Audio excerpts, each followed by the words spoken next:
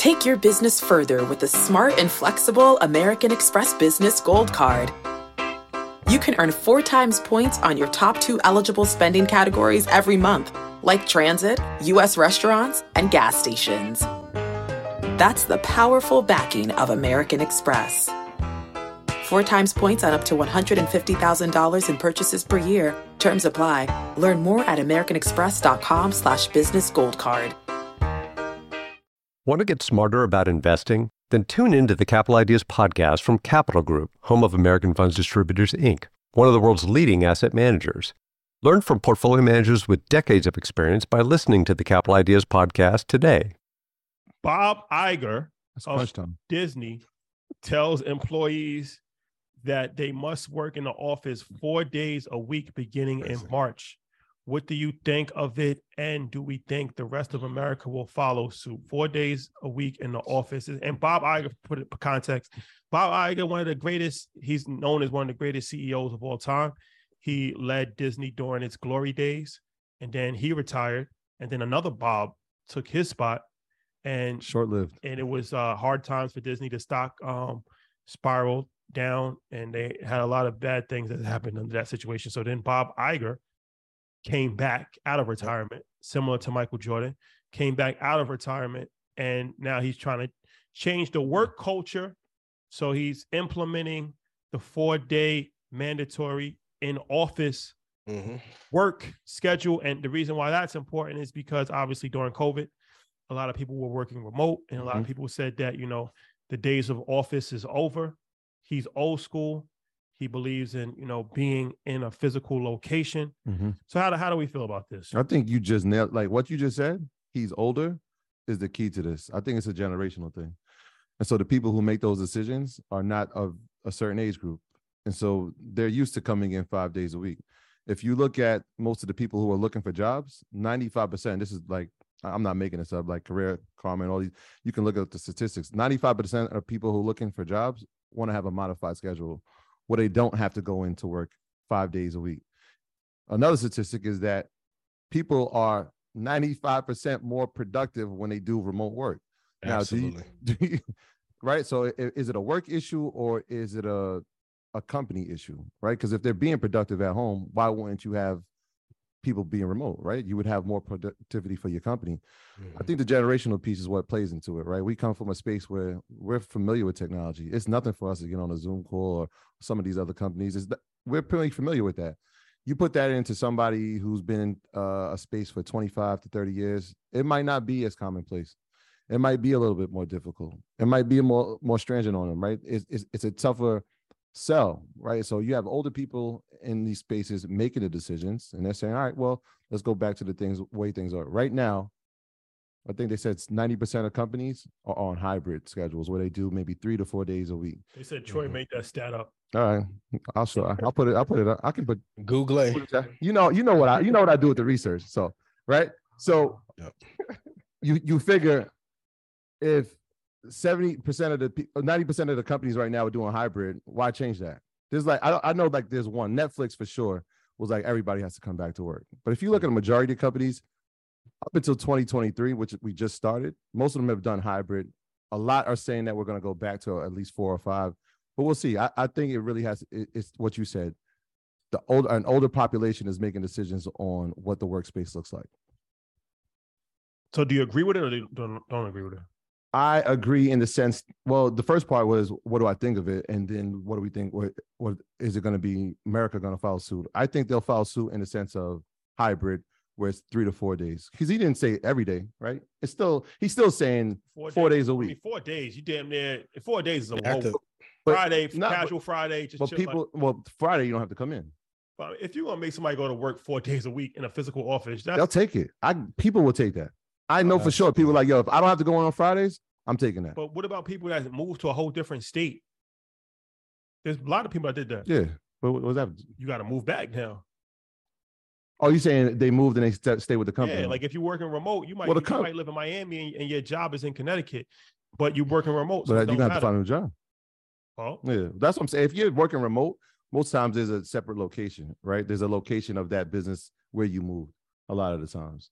Right, you're not just moving to Wyoming and there's no business there that's associated with your company, right? So you might move to a state where there's a branch there and you're just working remote. Ian, what's your thoughts on this? I think everyone can write this down. This is going to be an important. So remember an important economic indicator on the fundamental side. So remember when I used to tell everyone, like, hey, once we get past a certain number of CEOs to step down, it is a sign of a recession. Companies that force 3 to 4 day mandates amongst their employee base is usually a sign of a non-exceptional company.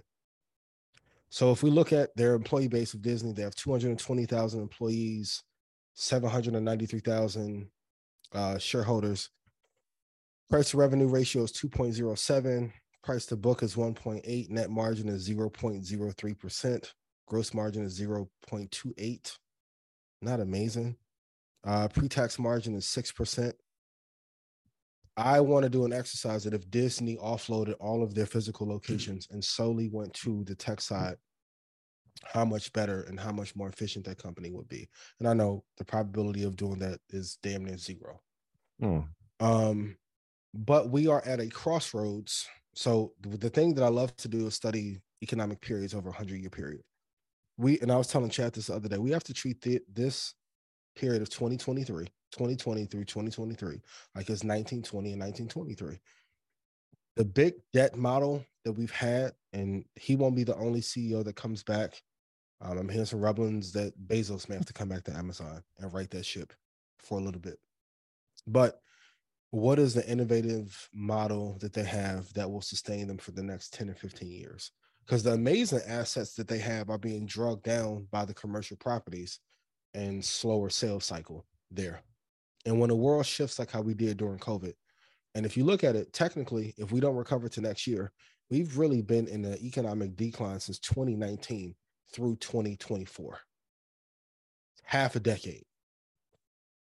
Can Disney continue to have all these locations globally and be a preeminent leader in their space? I would argue they're not now. Right CEO. And I think it's the right move to make if you have older leadership and it's a company with no true advantage. I would argue right now, Disney has no advantage over. In what space? In what space, whatever space you want, whether it's tech, Apple's better, or if you want to say real estate, McDonald's will fucking wash them any day of the week. And don't let streaming Chick-fil-A go public. Streaming? And yes. Streaming?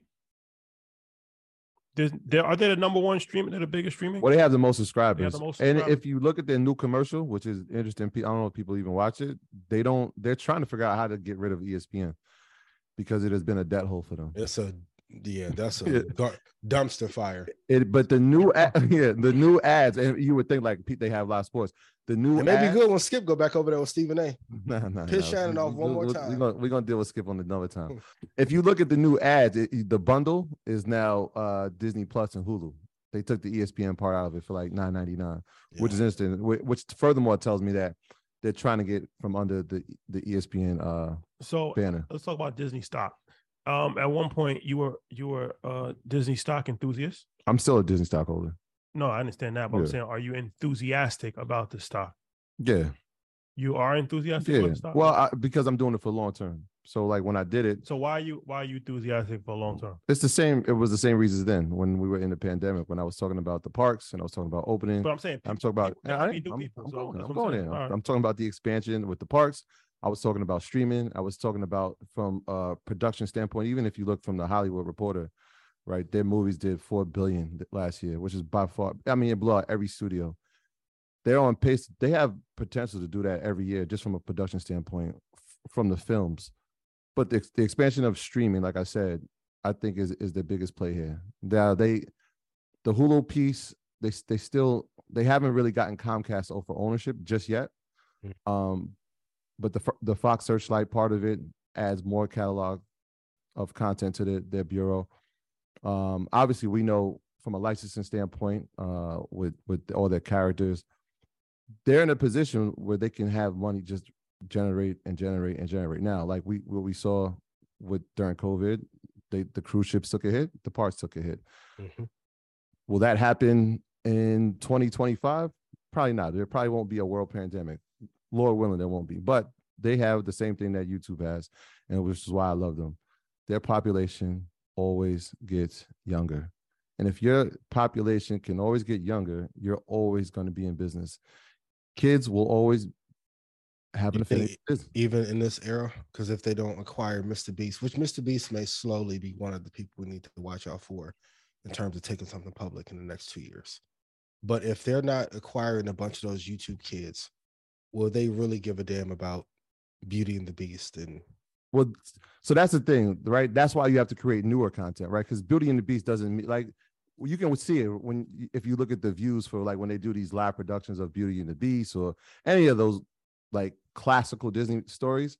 Like, and shout out to her, I thought it was great, and The Little Mermaid was great too. But people, they're not really checking for it because those stories don't resonate with a younger this population, so they have to create. So having that Pixar bag is vitally important, right? Because now you can create new characters. Like I told my son, I said, look, Buzz Lightyear didn't exist when I was a kid. Like he came out when I was a teenager, right? Like that didn't exist. These characters are like, they're out of somebody's mind, right? Like Monsters Inc. didn't exist, but those characters exist in our kids' world, right? And so like as long as they have the creativity and they have the production studios to create and be innovative, they're going to be great. And then Avatar too. Like if we're seeing what that's doing right now from just a box office smash and what they can do with that franchise and add it to the parks as well, there's just so many things I think they can do from a creative standpoint with content. For my technicians, if you draw your Fibonacci retracements, put your 100% level at top and 0 at the bottom. Disney was at $1.23 back in 1985. The high was $203.02. That was last year. The 38.2 level, which is $74.69. If it breaks underneath that, it's going to have a little bit of trouble. It really depends. The ability to survive during this recession, and once again, whatever's in between recession and depression, like that's what this category of the last 4 years would be called when it's all said and done. It's going to depend on if they can weather the storm. I do think they have some great assets, but at the end of the day, the splits on your net margin matters more than anything. The operating margin is too low. And if let's say we stay here for a decade, they're going to have a tougher time. But if they break underneath 76, I'm going to be a little bit worried overall. I still think it's a great company. I don't think it's going to die in the next 5 years, but I think we are going to start to see some of these generational companies slowly decay. They'll be around, but they won't have the impact that they did. I'm really interested in seeing what his plan is, especially over the first 90 days when he comes back. And that will be the telltale sign on what they'll be able to do. But they have to cut costs like crazy, and they have to get these margins to be a hell of a lot better. Yeah. And I think his succession plan is important, right? Because like he's coming back on an intern basis. And so one of the caveats of him coming back was to train the next person. He's only going to be doing this for 2 years. He came back out of retirement to right the ship again, but also train the next person. So that's important too. We just saw, like, obviously when you brought up the WWE, what having leadership come back can look like and what it can do for a stock. So that's important too. Hot take, if Disney falls to $59, they really should consider selling to Apple. I was going to say, what if they get acquired? Yeah, some of these companies are going to have to consolidate. Yeah. Not happening. Yeah, because of restrictions from the government. But what besides that, why do you think it wouldn't happen? I mean, there's already a pre-existing relationship there. Every year, Disney puts out a letter saying that they're not going to sell to Apple. Yeah, Disney. I think Disney is one of these companies. It's American culture. When you think about Disney, it's a staple in the world. So is the Klan. They were not as popular as they used to be either. The Klan, the Wu-Tang Clan? X-Clan? Which Clan are you talking about? Wu-Tang Clan. Y'all clean up good, boy. That's the only clan we know. The RZA, the Jizza, Old Dirty Bastard, Inspector Deck. When I get a Webby, I'm handing it right over to you. God, Ghostface Killer, and the Method Man. Can you name all 9 members of the Wu-Tang Clan? I did it. I can't. Only one I really like was Meth and Ghost. You didn't like Raekwon? What? He was solid. What? What? He was solid. He was solid. Oh man. He just didn't do it for me. I don't want no smoke either, Ray. Ray will pull up on you at a show. Good dude, man. good dude. It's just not what I listen to. Shout out to Ghostface don't get enough credit for giving up that blueprint for Just Blaze and Kanye too, and Bink. What blueprint are you referring to? That sample heavy bass, sped up sample. Ghostface or RZA? Ghostface was like doing that early on. You don't think Blueprint sounded like Ghostface remix a little bit? I've never heard it. Which album? I had to listen. Yeah, Iron Man. What you talking about? Fish Scale? Which one? Let me see. Let me go back. Hit the like button. Let's get this bad boy up to 6,000 people. Remember when they did Investing Takes and Not Rap? We didn't come here to hear that. You guys on Elliot One thing that is very true. You have to skew young. You have to skew young. Shout out to my boy Just. Yep. Shout out to Just. No business can survive if they don't skew young. No musician. Skewing young is the key. That's hip hop music if you think about it, right? Hip hop music has been able to skew young. This is why jazz is almost irrelevant at this point, unfortunately, because jazz wasn't able to skew young. The blues wasn't able to skew young. Even rock and roll, after a certain point, it lost its ability to skew young. There's only going to be so many people that's going to watch the Grateful Dead when they're 90 years old. They try. But hip hop music has been able to skew young. Not always the most productive thing. No. But that's a different conversation. But you have to, if you're an entrepreneur or if you're a personality or if you're an artist, you have to find ways to skew young. Very important. Take your business further with the smart and flexible American Express Business Gold Card. You can earn 4 times points on your top 2 eligible spending categories every month, like transit, U.S. restaurants, and gas stations.